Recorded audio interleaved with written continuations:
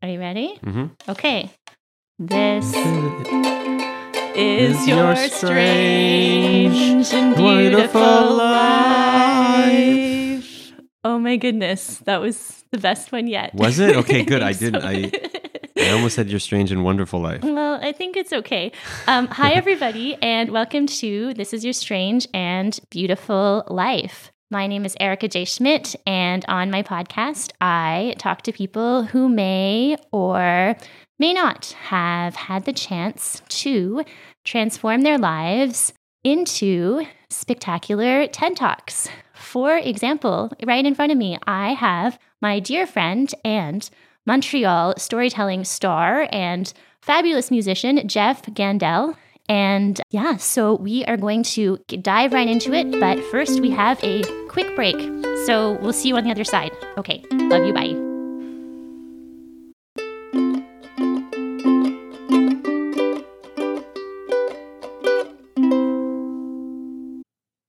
Okay, we're back. That was a really fun break, as usual. And so, like I promised, we have Jeff Gandell. Jeff Gandell is an icon in the Montreal storytelling and performance community. He has written, directed, produced, and starred in a number of glittering fringe shows, including Things Drugs Taught Me, which was co-created with Nisha Coleman, and The Balding, a coming-of-age story about the race to lose your virginity before your hair. For 6 years, Jeff ran the adored storytelling show Yarn at the KGB. May it rest in peace. He has offered countless storytelling workshops and has been a pivotal guide and mentor for all kinds of storytellers, including me. And these days, he is channeling his creative energy into writing and singing songs. So far, he has produced 2 albums, Cold Chicken and Rice, and this past summer, Only Human, a reappraisal of what it means to be mortal in an age of too many robots.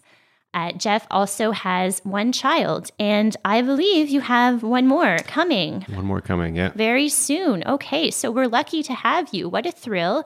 Welcome to This is Your Strange and Beautiful Life. How are you doing? I'm doing great, Erica. Thank you for having me. Okay, so Are we allowed to ask, did you lose your virginity before your hair, or is that a secret? I lost my virginity before I lost my hair entirely. Okay. That's true. Yeah. I did. I definitely lost some hair before I lost my virginity, but by the time I lost my virginity, I would say I still had pretty awesome hair. Okay. Yeah, because you had you had blonde locks, I had blonde locks. Yeah, they were flowing. It was really nice. Yeah, you were set to be a boy band rock star. Yeah, I had basically just figured out my hair, and then I started losing it. Oh no. Yeah. I feel like the same thing is happening to me too. Is that right? No. I'm 38. Oh no, I'll be 37. Oh no, I can't remember. Anyways, I do find I've finally figured out my hair at 37. And okay, good. I thought you meant you were losing your hair. But I'm wondering, I might be losing it. You get handfuls in the shower. Okay, it looks very robust. I think that I do have a lot. Maybe it's for the best. Okay, well, rest in peace to your hair. But the good news is you can still be a rock star with no hair. That's right. Yeah, right. It's more acceptable in this day and age. Okay. Sure. Yeah, I feel like you need to own the baldness. Unfortunately, I wasn't in town when you put on the balding. I'm sure it was 10 years ago now. Yeah, it's the 10-year anniversary. Oh, will you do it again?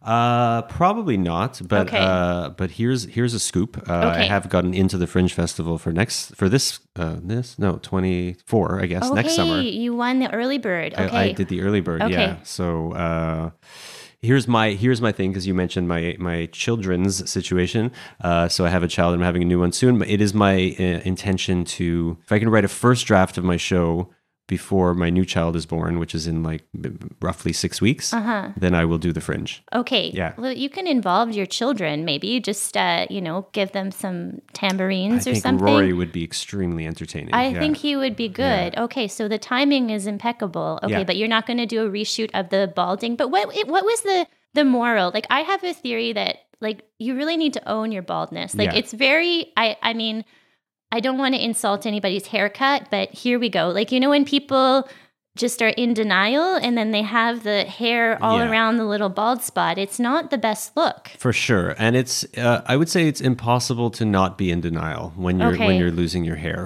because who wants to admit to that reality? You know, it's very easy to look at yourself in the mirror when you're losing your hair and say, no, I'm not really losing my hair, you know, and then do the kind of comb over-y type situation. You know, I kind of pushed my hair forward for a while. Okay. I did a lot of like I'm brushing my forehead forward here kind of thing. Yeah. That's interesting, though, because I don't think women have that denial. I feel like when we see something, we see gray, we see whatever, like stray pubes, whatever's happening, we kind of magnify it. We're like, oh, God, you know, and we take like great pains. Right. Well, which one is better? I don't know. I don't know. Okay, so you're in denial. Yeah. But I don't know. I had a friend say that people who go bald can handle it. Do you think that's true? Well, I mean, there's all sorts of people in the world, right? So there's as many kinds of bald people as there are people. I don't know. Like for me, the big thing was, and by the way, I love talking about going bald, so thank you for bringing it up. Do you? Yeah. Oh, okay, good. I did write a show about it. Being bald was fine. Going bald was terrible. Okay. And it was essentially when I was 27, shaved my head for good, and I was like, oh, I have a nicely shaped head, and it just all went away. All of the because you do have a nicely shaped head. Yeah, thank you. Yeah. And I do, but you don't know that until you shave your head, and so. Once I learned that, like really all the anxiety kind of disappeared as my hair fell, you know, onto the sink. But but before that, it was like, you know, about 8 years of real anxiety and pain. Did you take pills and stuff? I didn't take pills. I made that was another thing that was empowering, I think, is I made the choice to not take pills. Right. So I did see the doctor about some pills. I did research it. But I chose to not take the pill. I did make the choice that I would rather go bald than take medicine for my hair. I heard that it caused erectile dysfunction. It can. It's rare. So it can call it. So what it is, if you're interested in the science of it, it's a drug. It's a drug called finasteride. Okay. And finasteride is used to treat men who have enlarged prostates. And what they found when they were giving men this medicine is they weren't going bald. What it does is it lowers your testosterone. So I guess as a kind of side effect of lowering your testosterone, some men can experience libidinal difficulties. But from what I understand, it is reversible. So if you stop taking it, then you can get your juice back. Do you lose your hair when you stop taking it? Yeah. Okay. So, but if you I think most men don't have that side effect. But if you do experience that side effect, then you have another choice to make. Would I rather be bald and get laid? Yeah, exactly. Yeah. Right. Okay, and get off. But I have a theory about baldness. I'm not super sciencey, but I heard that it is related to low or higher testosterone, That's correct, less hair, right? Less hair on your head. Let's be clear. Yeah. Okay. Yeah, plenty of hair on the body. Okay, but then like when you see guys with like a full head of hair at like 45, you're kind of like, you don't have much testosterone, do you? Like, I'm glad that I don't have that thought. Okay. That would be, because I don't really think about my baldness much anymore. Okay. And the reality is that it's not, I don't think it's that black or white, you know, that I think it does come from a high level of testosterone, but I imagine humanity comes in various forms. So I imagine it's possible to have a high level of testosterone and have a full head of hair. Genetics plays a big role as well.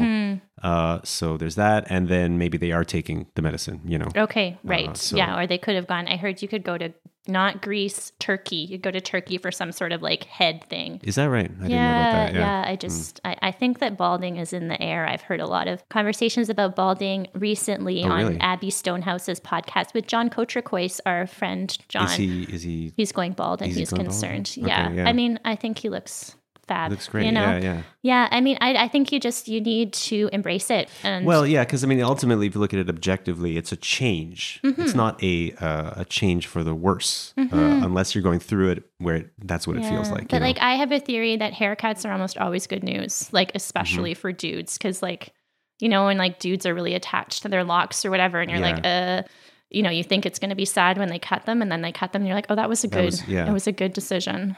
We're in an especially hairy period. I think like beards have gotten, I mean, it's been a while now, but they've gotten completely absurd. They're like a space to accumulate hummus and like, you know, it's like a platter. Right. Yeah. I mean, but you can still work your beard, but you're quite reasonable about that. It's not okay. You're not making huge statements with that. I wouldn't do that. No. Okay. Well, I am very delighted to have learned all of that about sheer balding, and we're looking forward to your Fringe show. He's going to have to write fast. But yeah, like in my life, I think I've known you for about 7-8 years. I met you at Confabulation, the storytelling show. And I always found that Jeff Gandell, like whenever I was I have this sort of trope in my life of the chill types of people who go with the flow. Like I always wanted to be that kind of person. And I always picture Jeff Gandell as that person. And yeah, do you have any secrets to staying chill? Or am I projecting? Like I know you sort of mention your insecurities like in your work and stuff, like in your stories and your songs, but it almost feels like you're kind of laughing at yourself. You're sort of not in it. I think there's various levels, right? So I think I've always been kind of a calm person just in terms of my demeanor. You know, like I've never been like a super loud, gregarious type of person. So that's a type of calmness. And then, but for a long time, I think I was very anxious in my mind, you know, so I would probably appear calm on the outside, but there was a lot going on in here. I've certainly calmed my mind. We talked about meditation before we were on air. So I don't meditate anymore. You asked me that question. Not really a decision that I've made, but I just haven't made space for it in my life recently. But meditation helps, and just exercise therapy helped a lot. But you were like, you know, like some of us, it's not a contest, but I'm on my 13th therapist. But it feels to me like you had a therapist for like a year and a half, and then everything was good. 4 years. I'd say 4 years. Yeah, it was 4 years. See, I'm making up a legend about Jeff Gandell, but that's still pretty good, right? 4 years. It was fairly efficient. Yeah, I have to say. Yeah. Okay. And so she was great. She was a therapist who kind of evolved into a spiritual advisor, which was good. So the meditation was her idea, you know, the calming of the mind. And I don't know, I just, getting older, I think, has calmed my mind as well. I think just, in my 30s, I think this is a common experience. My 30s was a process of kind of accepting more and more that I'm going to die eventually. And that's actually quite a like calming thought, you know, because it's like, okay, nothing really matters so much that I'm doing. You know, like I have a child, soon to have children, so that matters in terms of, you know, they're shaping their lives, and in terms of just you know, bringing love into the universe. But at the end of the day, you know, like all these things that I've worried about forever are just, everything's going to go away. So just like you know, breathe, I guess. Like I remember I met you when I was 29 going on 30 and I was going through some things, breakup. I was a little bit, I don't want to say unhinged, but it wasn't like, you know, it was good material. That year was good material. And I remember my 30th birthday, Jeff Gandell texted me and says, you know, being 30, it gets better. You know, you're just going to stop giving a shit. You're not going to like, you're going to feel better about your life. And I was like, yes. And then like, wow, that's a very consistent message I'm giving that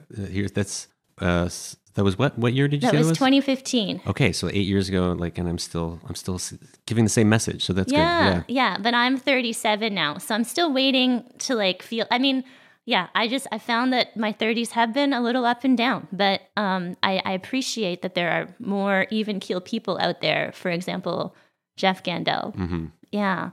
And like, you're so chill that you didn't want to know the questions ahead of time. You were like, don't want to prepare. I just want to go on the fly. I feel like it would be more interesting that way. Yeah. But like, then I was like, oh, should I not prepare? But I didn't mean to suggest that you don't. But I did prepare. So okay, good. I have a little surprise for you. So Jeff Gandell has been writing for a very long time. And so I did a little bit of digging. And so there's a paper beside you. Yeah. Do you want me to turn it over? Yeah. Okay. And I would like you to please read it. Okay. Interesting. If I were in the book Alice in Wonderland instead of Alice, first of all, my name would be Guido Motz. But who needs a last name? Now, so I'm following a late rabbit. Sure, how possible? Let's make it a dead, ugly zombie. No, I know. I'm following a girl in a string bikini. Better. So I fell down a hole. It could happen. It's happened to me before. But I didn't die. I was just unconscious. But just for a little while. Oh, so what happens next? I eat an eat me sign. I'm hungry. Leave me alone. Then I'm tiny. This is confusing. Change it around. I ate steak and puked. That's bad, but better. Right. Okay, now I'm in Wonderland. I'd rather be in Disneyland. Too bad. Shucks. Now I'm as confused as a turtle in the desert. If I find a caterpillar... I find a caterpillar. I hate caterpillars, so I step on it. Oh. Wait a second, my watch stopped. So I'll wind it. Not a problem. Anyway, I'm just running through Wonderland. I trip. Ow. I see this cat who can disappear and you can see his teeth. I'm amazed. They ain't got that in Montreal. I think I'll sigh. That feels... Off with his head. Hey, Guido, look at me when I'm talking to you. Oh, you, I says. Hi, how's your plumbing? This is getting so confusing. I think I'll zap her with my super duper gun. Yeah, that's the ticket. Well, my toilet keeps overflowing, but misses hearts. I gotta go to the bathroom, says me. I mean so badly. Wow, I'm in pain. To be continued because I have nothing else to write. I thought that was brilliant. So there's this wonderful podcast called Grown Ups Read Things They Wrote as Kids. Yeah. And Jeff was featured. And how old were you? Did I read that at Grown Up Read Things? Yeah, and I really? typed it up for you. Oh, wow. That must have been quite an adventure. You don't remember reading it? You remember writing it though, right? Sort of. I remember doing that. I've done that show several times. Yeah. It's a great show.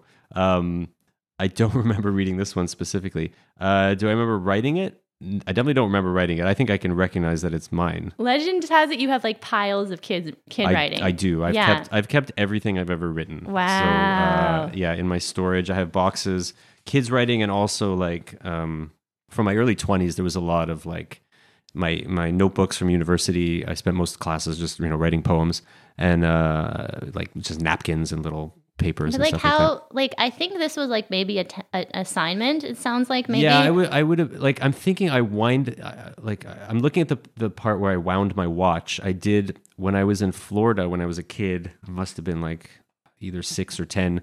I found by the pool a Mickey Mouse watch that was a wind up watch. So I must have been around 10 probably. 10 Yeah. and then so I'm like thinking of Disneyland and this watch. Makes sense, yeah. yeah, but then like I don't know, I just find the timing of it, it's like beautifully absurd and like funny. I don't know. I mean, I'm gonna put it in the show notes. I think it was great. It's pretty good, yeah. Yeah, like so you had the talent, but like you like obviously most people have to write stories for like school, but you also did it. Like how did it start? How did you? It was in school. Okay. It was great. We wrote a lot in school, Okay. like creative writing. Okay. And I just loved to do it. And I remember in grade 3, I wrote a book called Mr.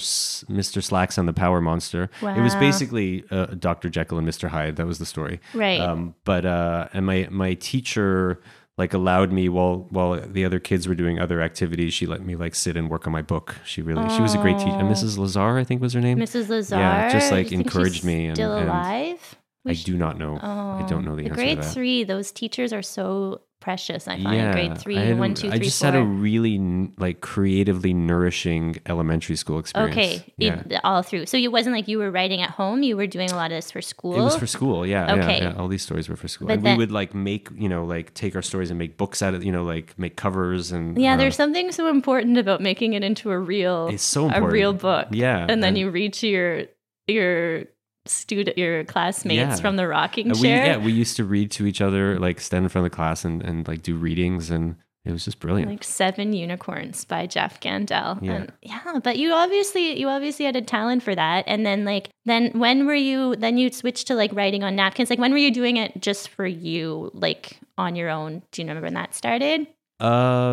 Yes, probably 16. I think 16, and it came from where it always comes is just like anger at my parents, really, just being a teenager, heartbreak and anger at my parents. So my first poem, I mentioned this in the Balding, but I had a book of poetry, like my own poetry, that I called "Remember the Future." That was the title, and it was a binder, like a red binder, and my parents used to subscribe to the New York Times, and one like weekend, the New York Times magazine, the cover was this beautiful picture of like a frog jumping into water, and it was like half in the water, half out of the water. So I took that picture and put it on top of Remember the Future.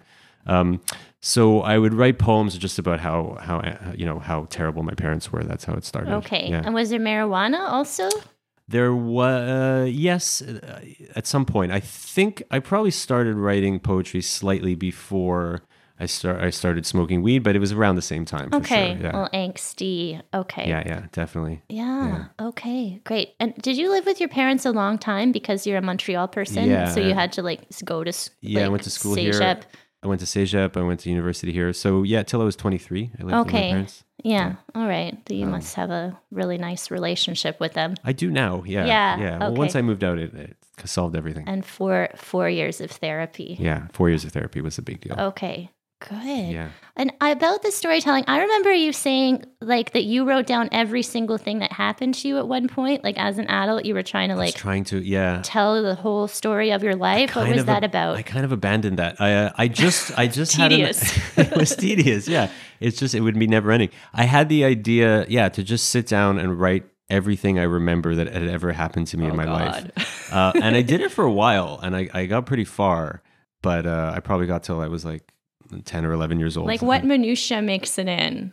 Like where do you draw it in years? I don't know. Well, it's literally anything I can remember. Right. So I went out for ice cream. Yeah, for sure. My mom I don't got remember. mad at me. I don't remember everything from that age. So just you wonder and it would have been either things I did or the types of things I would do. I guess. But you wonder why certain memories really stick with you. Like I have this memory. I was in a bunk bed. Mm-hmm. I woke up from a nap. I looked over at this a wardrobe that was like across from my bunk bed, and I thought of The Lion, the Witch, and the Wardrobe. Mm-hmm. I was like 4 or 5, and I just remember that forever. Why did I remember it? It's not that important, right? Or like certain things lines people say, I know, it is mysterious. Like there's the obvious one of like trauma and stuff that sticks with you, but like the stuff that doesn't immediately seem meaningful. I mean, it's probably the same reason like when you read a book, like some image will just jump out at you. It's like I think it just like what reaches you ate some that day. Like I think it just reaches some part of your subconscious. It might be like deja vu, also. I feel like the mundane deja vu. You just feel connected to a certain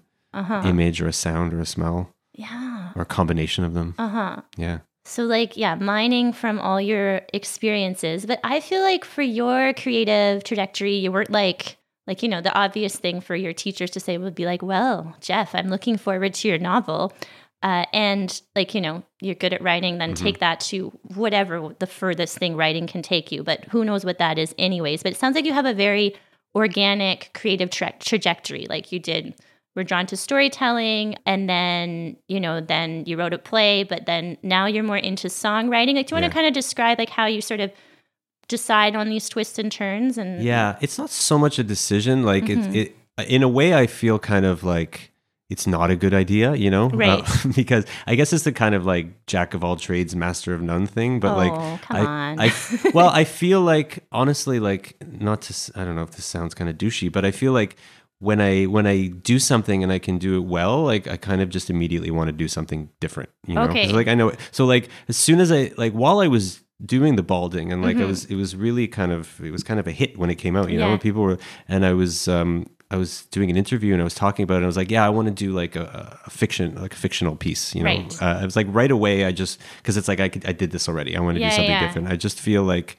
I always want to kind of do different things. Yeah, because there's some people who will do one fringe show, and nothing wrong with this, right? But then they're like, okay, I'm going to hit the road, and they'll do it like 47, 57 times. Like, I don't know, for storytelling, I don't think I've ever done the same story twice, right? I think there's real value though in that repetition though. Also, like it's I did healing or just really kind of the show evolves and becomes something different, And I know that from the balding is the show I've done the most. I haven't done it that much, but I mean, I've maybe done it like 25 or 30 times, and I felt like after like the 15th time, I was like, oh, I kind of get what this show's about, 15 times. Yeah, like it kind of reveals itself in different ways, and the performance changes obviously, and it becomes something different. And you talked about cutting hair, and like it tends to, in my experience, it tends to get shorter also, and that's really, or maybe not shorter, but fewer words. Yeah, and that's really satisfying as well. Right. Yeah.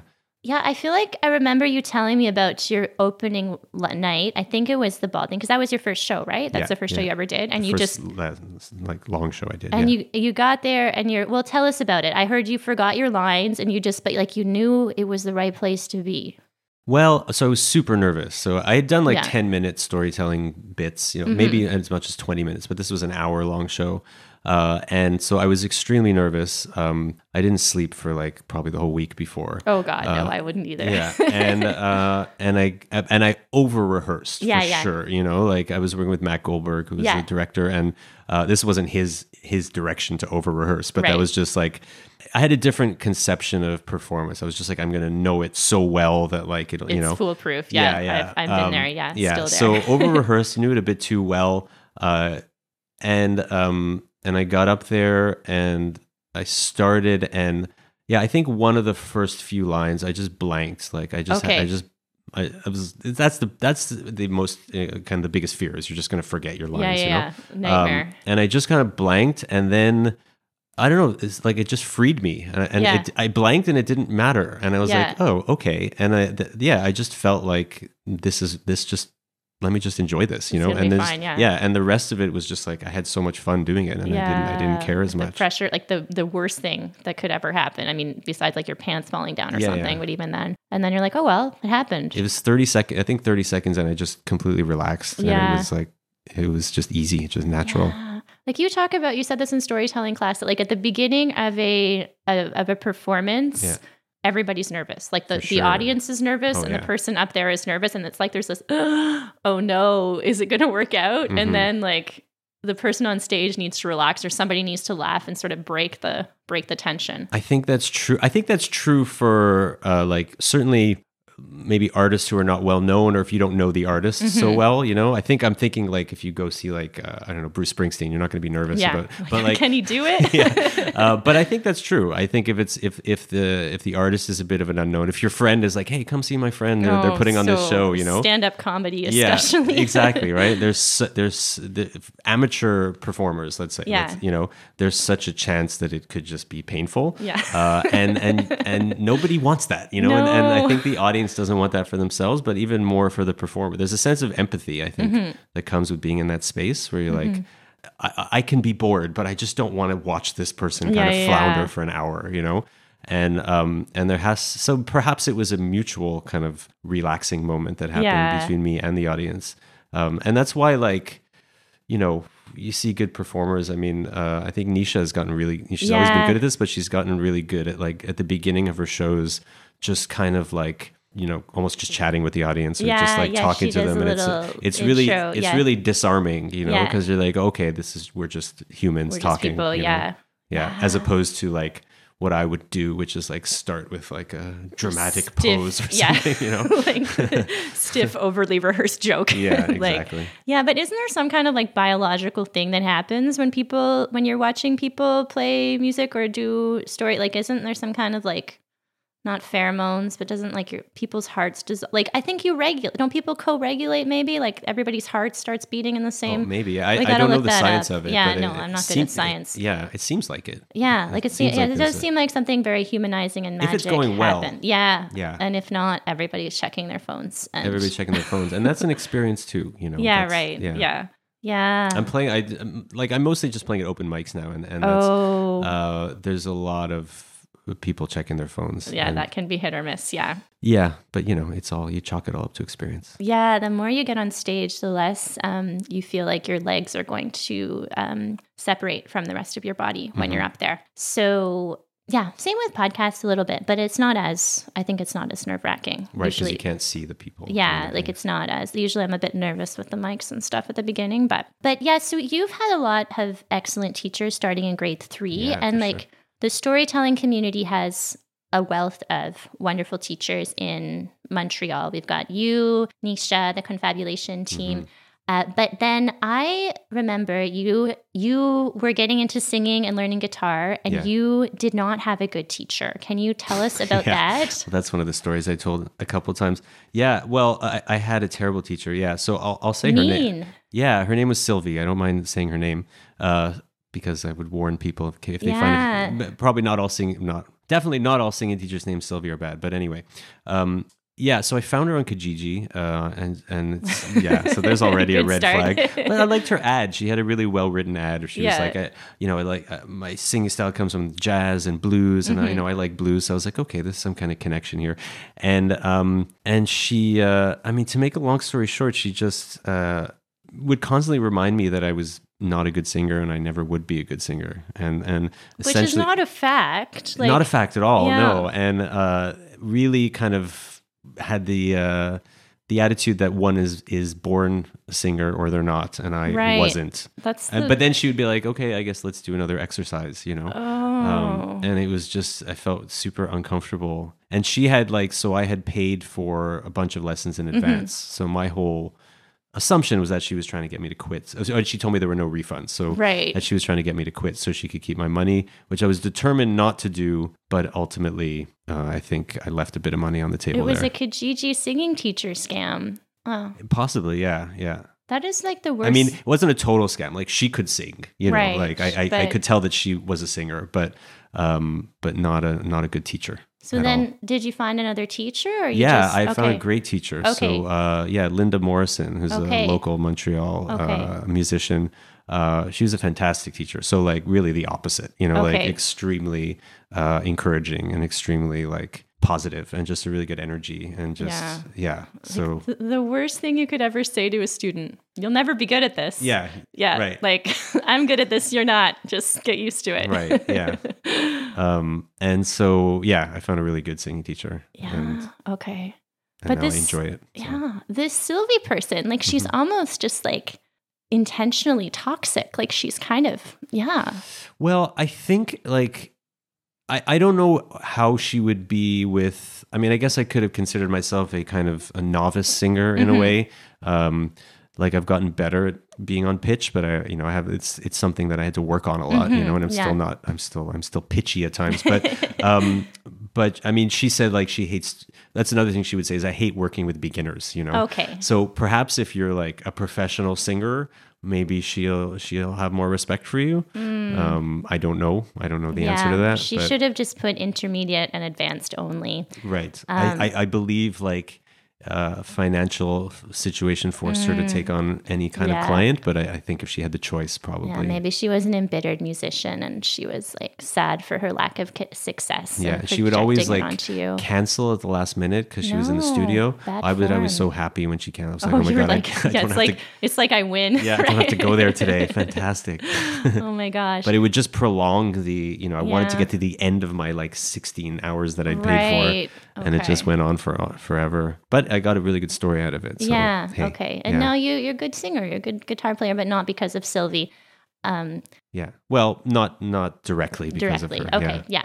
I guess you put in some time thanks to her. But I mentioned toxic relationship because now we have a listener question. Okay. Are you ready? I'm ready, yeah. Okay. This has been in my inbox for a really long time. So I thought that I picked you special to answer it. Oh, I'm delighted. Okay. Okay, so no question, no pressure. Yeah. Dear Erica and Jeff, my cousin can't stop. Sorry, was this a question directed to me personally, or people usually write to me, and I added your name. Okay. I just wanted to understand. Okay. Yeah, they didn't know. Most people didn't know you were coming. Okay. So, dear Erica and Jeff. My cousin can't stop going back to her problematic ex. My cousin is like a best friend and sister to me, and I'm worried about her. For the past 7 years, she has been up and down and on and off with a dude I'm pretty sure is emotionally and verbally abusive. Her therapist has used the word, and his behavior scores 5 out of 5 on most internet lists. I don't remember her ever seeming that solid and happy with this dude, but he seems to have this magnetic pull on her. They'll have these volatile blowouts, and then a few days to a few weeks later, they'll go back to this soothing honeymoon phase. Meanwhile, this guy totally takes her for granted. He criticizes, shames, and belittles her. During conflicts, he manipulates every situation so she takes on a disproportionate amount of responsibility. For years, when she suggested therapy, he would scoff at her concerns, gaslighting every feeling. Their saga seems to escalate, and often my cousin seems deeply distressed and physically unwell at the conflict. Recently, they had their longest breakup yet. She had even started to see someone else. But all of a sudden, her ex banged at her door in the middle of the night, sobbing and promising to change. 7 years later, he has read 2 self-help books and started to go to the gym. Somehow this is enough and she's back with him. She argues that he isn't abusive, that finally he is willing to go to couples therapy, that she also plays a role in their toxic dynamic, which she claims they are finally healing. I worry that they are doomed to stay stuck in the same cycle. I don't believe people can change like this, and I think her ex is just making a grand gesture because he doesn't want to lose her forever. I love my cousin and hate to watch her stuck in this vortex of suffering. What should I do? Love, she deserves so much better. Oh my God. This is a nightmare. Yeah. I mean, unfortunately, I don't really think there's anything you can do. I mean, I'm sure you've had this experience too, right? Where your friends are perhaps with someone, bad for them. But I mean, you can't really, I'm really of the opinion that you can't really tell anyone anything, It's kind of, I think about that a lot as a teacher as well, which is like there's kind of, theory of teaching that like you can't really teach anyone anything new. You can only kind of show them kind of what they already know and lead them towards discoveries that they can make on their own based on what they already know, if that makes any sense. Well, that's not bad though, because then... No, it's not. It's great. That's, but I don't know how that... So how would it apply to this situation? Yeah. Well, I show her things that she already knows. I think that, I guess that with this situation is this love, she deserves so much better. The cousin is the one writing the letter, right? Yeah. So it's like, it's very heartbreaking to see somebody in a situation that you feel is not good for them. Mm-hmm. But how can you protect yourself from, like, this is obviously triggering you. It's obviously like, causing you enough grief to write like 7 paragraphs to this is your strange and beautiful life. Right. No shame in that. Everybody write me all the paragraphs. But like how, I guess like, what is the meaning of this situation for you, right? Because there's a chance you're going to have to watch this for the next 10 to 20 years or forever. Yourself, really. Right? Like, it's hard when it's a cousin, I guess, because because one option is like just kind of emotionally detach yourself from this person, if this is causing you grief. But that's always harder to do with family, I suppose. And also disappointing to do with friends, right? Because it's just like, you're going to choose this like harmful situation over me, like that kind of thing. It can be kind of hurtful for the people who are left behind. Yeah. I mean, I wonder if you could like, kind of, I don't know, like note, like, because I would imagine that the person in question who's in this bad relationship has told their cousin, details about this toxic relationship. So, I mean, I wonder if you could just like, after the fact, like record it somewhere, in like a notebook, and like each time it happens, be like, well, November 8th, you said this to me, and just like they could do is like tell them back to them what they're saying to you. Yeah, like this time a year ago, you were like, seeking out therapists and like taking time off work for this blowout, and now the same thing is happening a year later. Like, is that like... Yeah. Right? That's a good idea. Yeah. It's hard to do without like judging the person, because it's just a very human experience. Yeah. And it's important not to judge the person. Yeah. Because we are all like, all of us are in some kind of, there's maybe not Jeff Gandell, like most of us have some situation where you're like, I can maybe work on this. Like this is maybe not in my best interest. Like, what do you do that's like problematic? I mean, if you're willing to share. Sure. Well, I mean, I think my kind of default template is that I do have anger moments, I do have moments where like I get frustrated and I'll yell, know? Okay. And I'm aware of it. And it's certainly, definitely like Laura's great because she'll always make me aware of it, and she won't tolerate it, which is good. And also just like Rory, when Rory was born and the first few months where I was like, I wouldn't yell at him, but let's say if he might have been in the room, like crawling around and like, I don't know, I would drop something and like start swearing. And you're like, so tired too, because you've been up all night. As well. Yeah. So just noticing that I'm not getting angry at him, but I am getting angry in his presence, Right. And he's witnessing that. And I'm like, okay, well, I don't want him to do that, So yeah, it helps to have well, maybe this is where, it helps to have other people just make you aware of it, Yeah. I don't know. I find this a very tricky. It's tricky in relationships because from what I understand about abusive relationships is that the abuse is like part of what you become addicted to, right? Mm-hmm. So like love is like a form of addiction. It's a drug. It's a really terrible drug. And when you get into this pattern, that's kind of what you become addicted to is the pattern, right? And like it's really hard to get out of this cycle. Like we were talking about this, I think, with Caroline's All Advice episode, but I had an addictive friendship, which I think is different than an addictive romantic partnership. I think that like what's better than makeup sex? I don't even think I've ever even had it, but like I think that must be very relieving to be like on the outs with somebody, and then it's exciting. Yeah. And it's like, so, but I've said this before, but I just remember when things were going really badly, like I really felt like I was going to die. And then like I'd get a text from my gay husband and I'd be like, oh, I'm not going to die after all. And it's like, I mean, how can you convince somebody that they're not going to die when for 7 years they feel like they've been in that cycle where it's like, and it escalates too. Right. I mean, I would say like, make sure she's safe, like, make sure you have sort of contact information and kind of ways like, you know, if it escalates to something worse, I feel like you can take the appropriate measures, do a wellness check or whatever. But once, you know, if it's just the same old mediocrity and toxicity, I think that like focus on what she is doing. Like maybe you aren't going to be able to talk to her about this like long term, because it does get really like, it can be tiring. It can be triggering for you if you've been in that kind of situation. So maybe you can talk about other things. But I would say like maybe underline the steps she has taken. Like it is, I mean, sure, maybe you don't think it's worth going to couples therapy, but like having another professional on board is a good thing, right? Like, you know, underline her commitment to getting help. And, you know, it just might take a really long time. Mm-hmm. And then I guess like the other thing that's troubling, I did a little research on this and I came upon another advice column about somebody whose friend had been in an abusive relationship. And what the therapist said, Lori Gottlieb, shout out, she said that what happens with an abusive relationship is that there's like delusion, right? The person in the abusive relationship is in denial. They are sort of under the spell of the abusive person and the whole vibe, you know, and just like, if you are arguing with the term abusive, like it's just semantics, a problematic situation, sort of under that spell.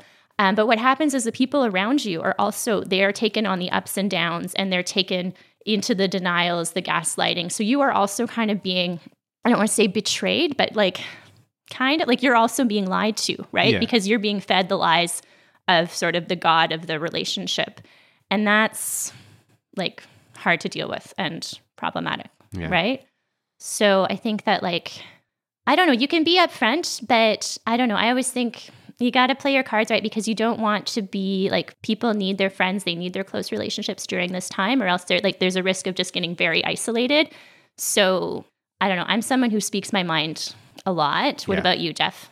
I try to. I don't always do it. Okay.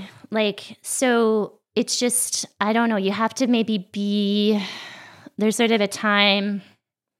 It's hard because you can't change other people, you know. No. That, like, change has to come from within, you know. But you can be honest with them, right? Yeah. And so I think as long as like the cousin, knows how the writer of this letter feels about their perception of this relationship, and you're there for that person, I don't know that there's that much more you can do, unfortunately. And it does affect other people as well, and that's why, sort of as a defense mechanism, you have to kind of distance yourself from people sometimes. Yeah, you know? And maybe also like look at the part of you that's so invested in fixing it, right? Like just that maybe you feel responsible, maybe you're taking on too much here, right? Because it's not your relationship. No.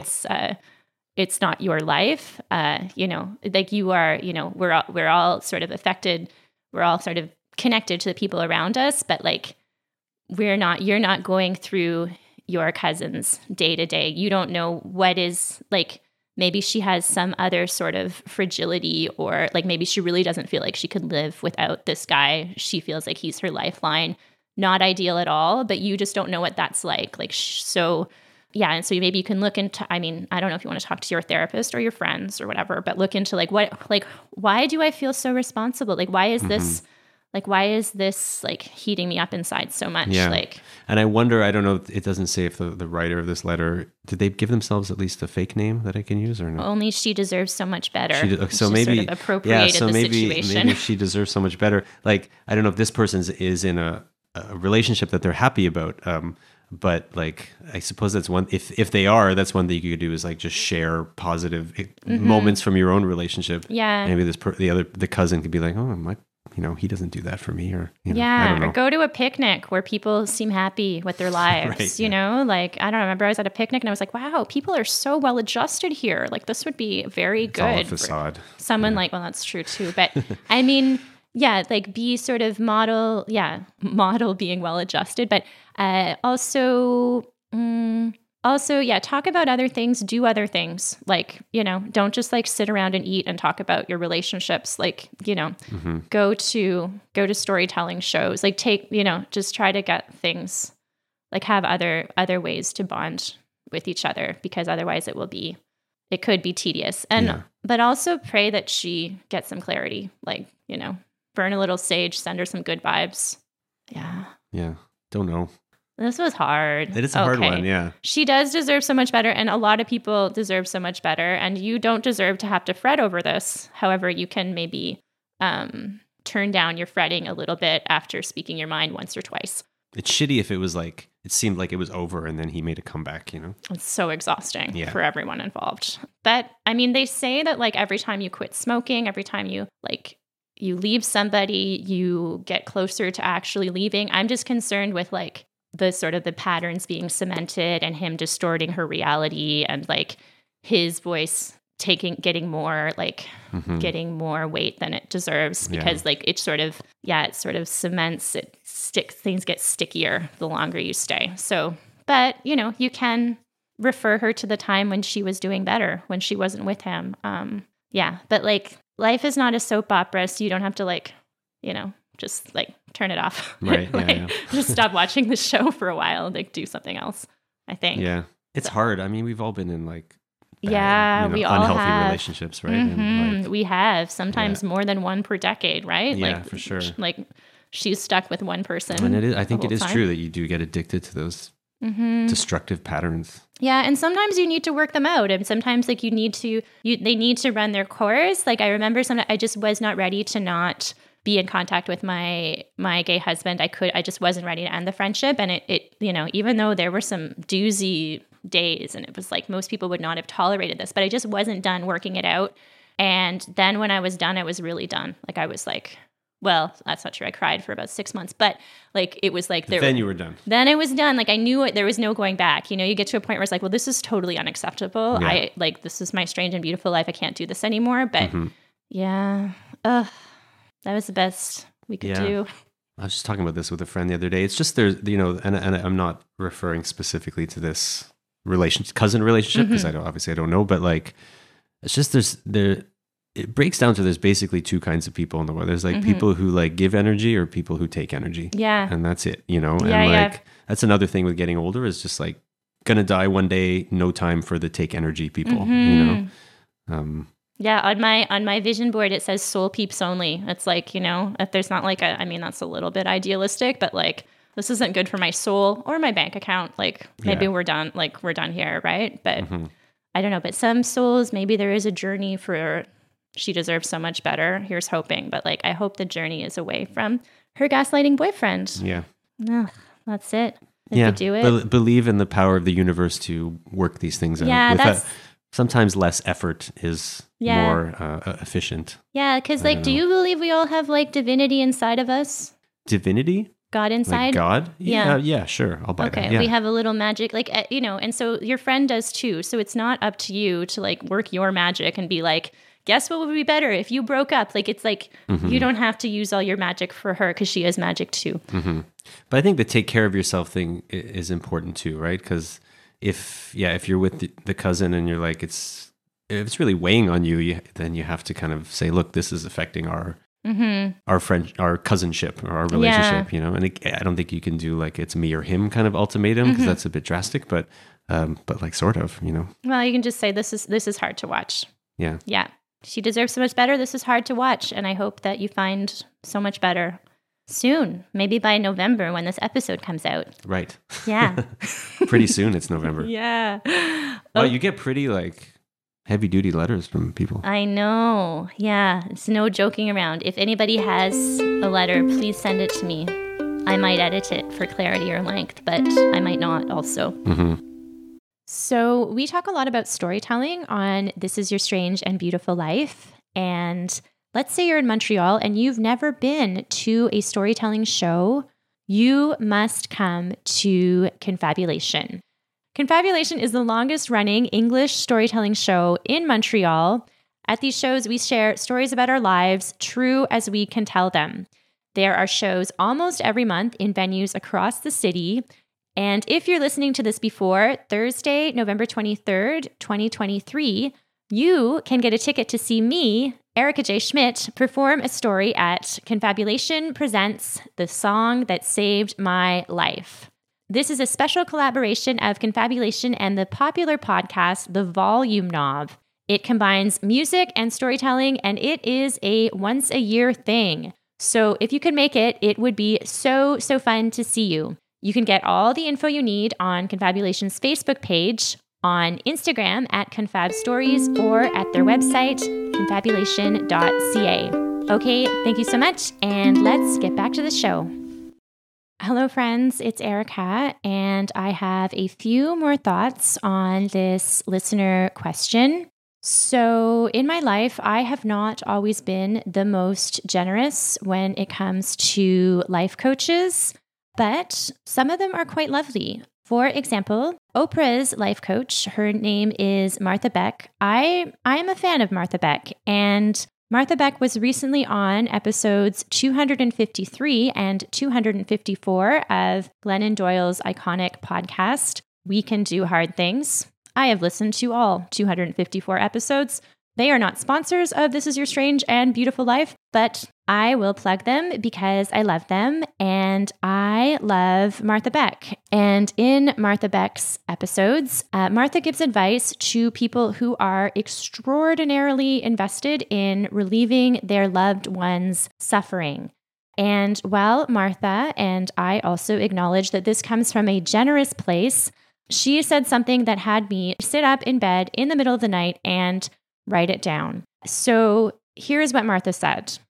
Any advice given from a desire to help and fix ends up feeling like a control strategy because it is. It is a control strategy. Okay, so let's hear that again. Ready? Any advice given from a desire to help and fix ends up feeling like a control strategy because it is. And Martha goes on to suggest that if you feel the compulsion to set someone else free, go find that compulsion and free yourself from it. Okay? Martha says that when you set yourself free from the compulsion to fix other people, they will become more fixed than if you tried to micromanage their relationships, their gambling addictions, their workaholism, like all those things that you feel like, oh, if only they'd stop doing it, they'd be so much happier, they'd be so much freer. This is not your job, okay? But I would say that setting yourself free from the compulsion to fix those around you, this is like a varsity level life coaching activity because for a lot of us, the drive to like make everything better, this is a trauma response. Many of us grew up trying to appease the tension in our childhood home. Then maybe we went on to try to appease the tension in our relationships single-handedly. You are taking on too much, okay? Life is a group project. Everybody needs to participate in their own responsibilities, okay? You are not in charge of making the whole world better. That will not make anything better, okay? And in the case of She Deserves So Much Better, your cousin is likely already bathing in shame. That is the nature of toxic relationships. And I'm not sure that there is much advice that you could give her that she doesn't already know and feel really bad about. But what she might not know is how this dynamic is affecting you. and how much you're afraid of losing her. And I think that maybe that fear is displaced into you trying to fix her relationship when really you are just terrified that your cousin is going to disappear into her toxic boyfriend's arms or worse, right? And so go ahead and express yourself and then follow all the advice that Jeff Gandell and I humbly cobbled together, not because we wanted to fix you, and just do your best. Okay. Big love to you, big love to your cousin, and love to anybody who is in any kind of difficult situation right now. Okay, thank you so much, and let's get back to the show.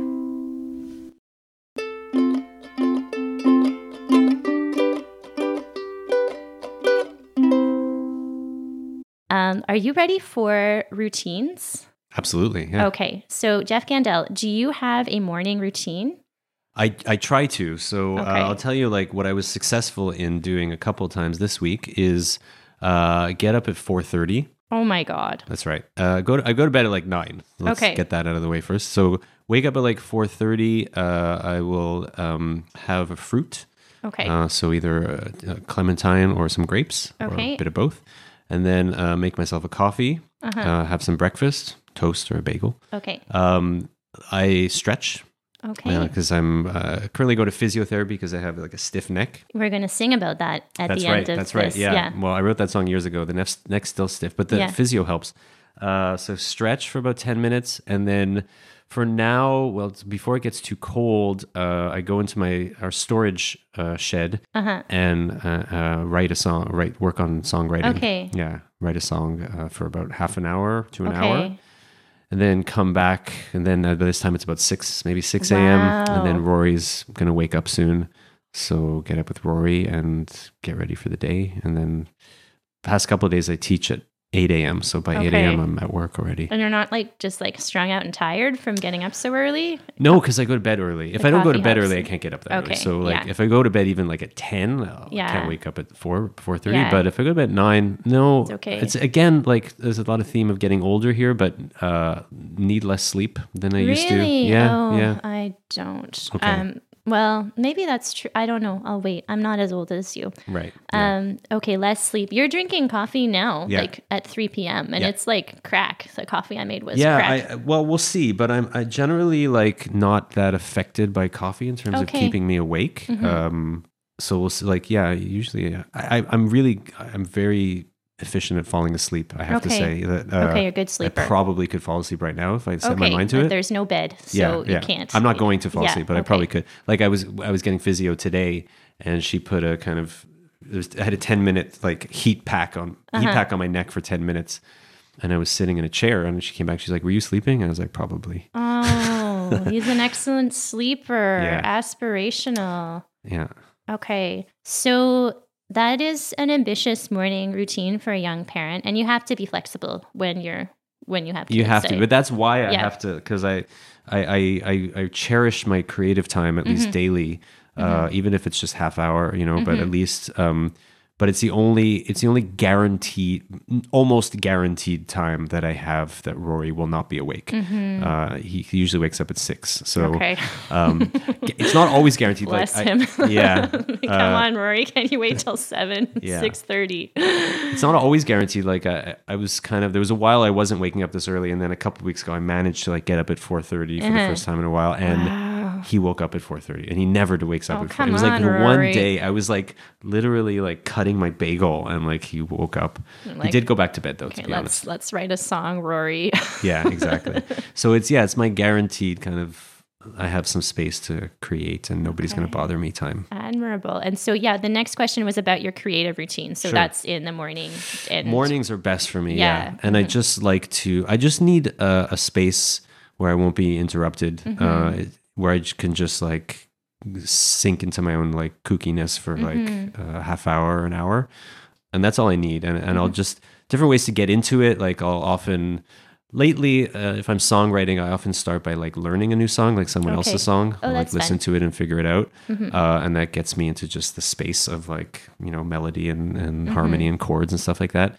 And then, and then I'm ready to write. Okay. And then I remember you used to have an exercise called object writing where you just like free wrote about an object. Is that still part of it now? I haven't done that in a while. Thank you for reminding me. That's from a songwriting book. Yeah. Object writing. I haven't done that in a while. Yeah. But, I did it for a few months after your course. It's good. Thank you for reminding me. I'll start doing that again. Okay. Yeah. So folks, you just look at an object. It's like 10, 11 minutes, something like that, set a time. I mean, just like write. It's kind of like the Alice in Wonderland piece. That you get that kind of vibe, right? Just a bit random, stream of consciousness floaty style. Yeah.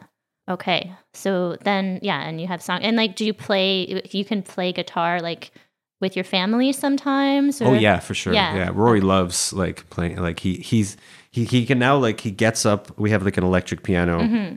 He gets up by himself on the piano bench. He could turn on the piano and I'll start banging on the keys. Oh, charming. And like he starts, it's like sometimes he'll be like, Daddy, play guitar. And I'll get out my guitar and we'll just jam. He's amazing. Like, he's 2.5, but he can like play individual keys and he's a great singer. Like I'll play, like I'll sing a note and he can match the pitch and like, it's quite incredible. We're going to have him on. You should. Yeah. You should. And it's been like from like a young age. I think this is probably not uncommon for children is they can match your pitch when you're singing. And then if they start early, they'll be able to. Yeah. Okay. Kids are quite musical by nature. Oh, that's great. I mean, it's like, it makes sense. It's like, the first thing they hear like constantly is a heartbeat, right? Like vibrations, gifted vibrations. That's great.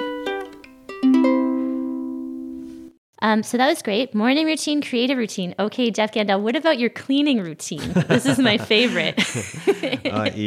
So it's tough with a kid because it's just like things sink into like a disaster Macaroni, usually. I mean, bran flakes. we have our tasks, kind of informally divided. I do the cooking, and I do like 95% of the dishes, to be honest. So I'm kind of the kitchen guy, and Laura does a lot of the other cleaning when she can. We're in the midst of like trying to find a good house cleaner. So if anybody knows anyone, that's a good idea with 2 kids. Yeah, Laura is very particular, but I mean particular in that we've tried a few people that she hasn't been happy with. But her general criteria is like, if they can't clean as well as I can, then they're not good enough. She's a good cleaner, she's so a good that cleaner, it's tough. Yeah, like I couldn't hire somebody either. Yeah.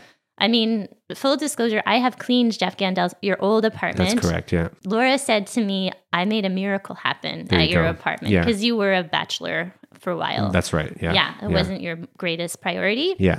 And so, but cleaners are hard to find it's and quite important. It's quite a skill, Yeah, it's caregiving. It's like important. So we're shopping around for a cleaner. Okay. Well, if I go back in the business, I'll let you know. But right, or if you know anybody. Yeah. I got housemaid's knee from cleaning. My knee swelled up from So cleaning routines. So that's a valuable contribution, though. Kitchen and I'm pretty much like dishes. I'm in charge of the kitchen. I kind of in consultation with Laura, but I'll make the food list for the week, do the shopping, do most of the cooking. No, that's huge. I love cooking. Yeah. Yeah, I don't. So that's a great deal. And it is. It's hard with little kids. They don't like. It's very Sisyphean, very zen. Just like, here we better start again now. You just get into survival mode, and they're very good at making messes, obviously. So. But the last time I was at your house, I thought it looked good. Thank you. Yeah. Okay. Good. Great. So Jeff Gandell, so we are almost done. The regular questions. The last main question is, if there was one thing you could change about the world, what would it be? So it's like your chance to do a mini TED Talk in a few sentences. It doesn't have to be noble. Just, if whatever there's comes one to thing, mind. I mean, it's a difficult moment in the world, isn't it? Like to think about that. But just like I would make like the kind of huge conglomeration companies that make the most money. I would make those like benevolent and doing good in the world. Instead of making plastic like things. it's just plastic, but just like I feel like the entities that make the most money are like petrol companies and weapons companies. Yeah. So that's I think a big explanation of why the world is in the state that it's in. But what if like the companies that made the most money were like I don't know, artist coaching companies or Right. like, For the good of humanity. Exactly. And there's no reason why that change can't happen. I mean, another change I would make is just like maybe collectively as a species, if like the common person, like regular everyday people could realize how powerful we are, is that I think we don't know that, that we far outnumber all the bad people in the world. But we're just getting a bit tired. But we're a bit tired. I think that's it, It's hard to kind of think of the bigger picture like at every moment of the day, Yeah. Okay. It's ambitious, but I mean, I like this. It's something I've been thinking about a lot lately because it's such a. I can't even like think about what's happening and like, we're recording during this Gaza crisis. Yeah, just like images. Anybody who feels this way, but like especially as a parent, like images of like bloody children. It's just like we're not living up to our responsibilities as a species. So I guess I would, maybe that's another thing is just like let's revere children with the what they deserve. Yeah. Okay.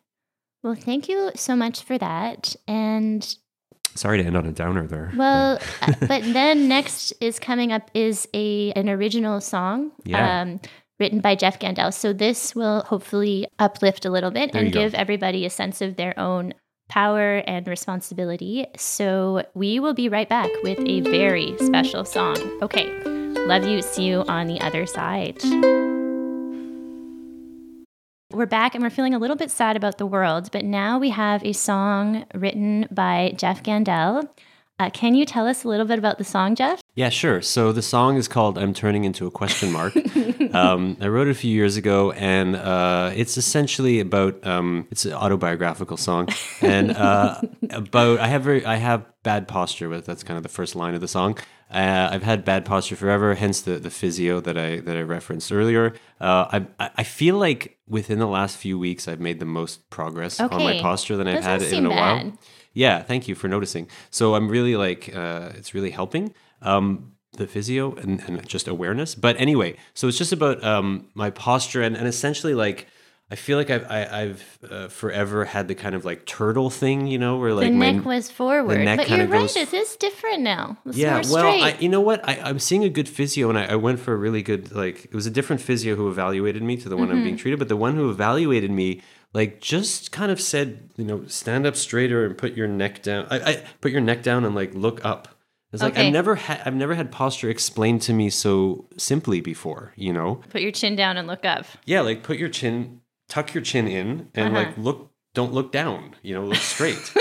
And I put your shoulders back, tuck your chin in and look forward. And I was like, okay, if I just pay attention. And so every time I catch myself leaning forward, I'll just lean back a little bit. So anyway, but that's now. But the song, I didn't have this advice, so I was kind of despondent, and it was kind of I guess there was I was forgetting a lot of things at the time as well, in that I felt like I was becoming a little bit stupider. So I had this kind of concurrent situation where my posture was getting worse and worse, and I was becoming stupider, and I just had this image in my head of a question mark. As kind of this thing that's, I guess if you question mark is kind of hunched over as well, you know. So I thought of the question mark image of like something that's hunched over, and also something that's like if you're forgetting things, then you have to ask a lot of questions, and that you don't really know what's going on. You're just lost, right? Because you can't see what's happening. Yeah. So I had this kind of image of a question mark that had this kind of double meaning of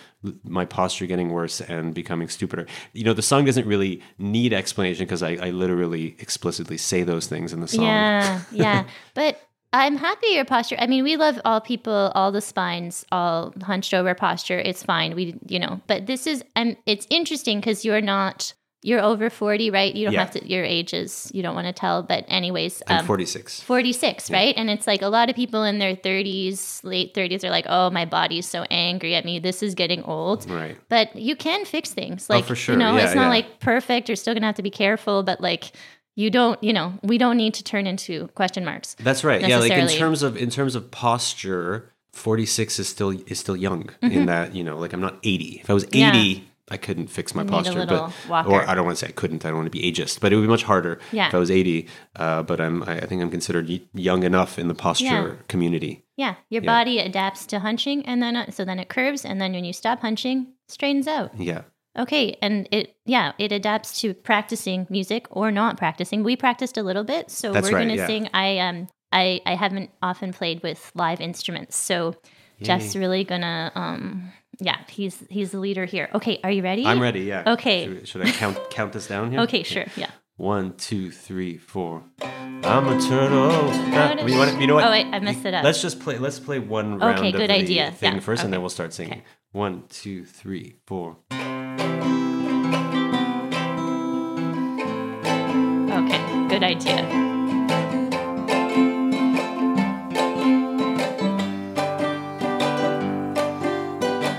I'm a turtle without a shell, or a later day Norman fell.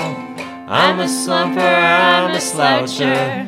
What I'm saying is I got really bad posture. And as if that weren't bad enough that my back is curved and my shoulders hunched, I keep forgetting stuff like but I quit trying to change or grow. I gave that up so long ago. I've flattened out my character arc, and I'm turning into a question mark. I'm turning into a question mark. I'm bent like a hook, and I'm not that sharp. With a point underneath my toe, that's where the answers go.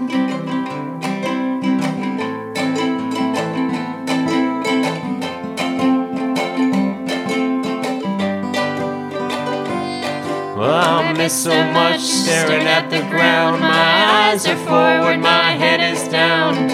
I see pavement, I see dirt, and my neck really hurts. I went to a chiropractor. I told him I heard he was a crackback cracker. He asked where I got his number. I couldn't remember, I never felt dumber. Soon enough I'll turn into a sea, walking on all fours like a monkey. I'm evolving in the wrong direction. I'm the mark at the end of a question. I'm turning into a question mark. I'm bent like a hook and I'm not that sharp. With a point underneath my toe, that's where the answers go. Oh, oh, oh. That's where they go. Oh, oh, oh, oh. Oh, that was splendid. Yay. That was fun. I think we nailed it more than we did in the practice. Yeah, that's the point of practice. Yeah. Okay. Well, thank you so much, Jeff Gandell. And where can people find you if they want to follow your creations? So they can go to my website, jeffgandell.com. I suppose you can put a link on the website. I will do that. You just can have a link to all my music and all my shows. I'm also, this is coming out in November, so what I was about to say is not relevant. But yeah, jeffgandell.com. Yeah. Okay, cool. And I try to plug everything that my podcast people do. So if ever anything is happening, you just follow me, Erica J. Schmidt, and you'll see Jeff is going to be, if he's doing anything, it'll be on my busy page. There you go. So, okay. Do you have anything else you wanted to add? Or? No, thank you. I really enjoed playing the song with you. Thank you. That was really fun. Yeah. Okay, everybody, thank you so much for listening, and we'll see you on the other side. Bye. Bye. Love you. Bye. Thank you, Jeff Gandell. That was the most joyful. So I consulted my 13th therapist, and she confirmed that playing music with people is a wonderful way to co-regulate. It releases oxytocin, dopamine. It makes you feel wonderful.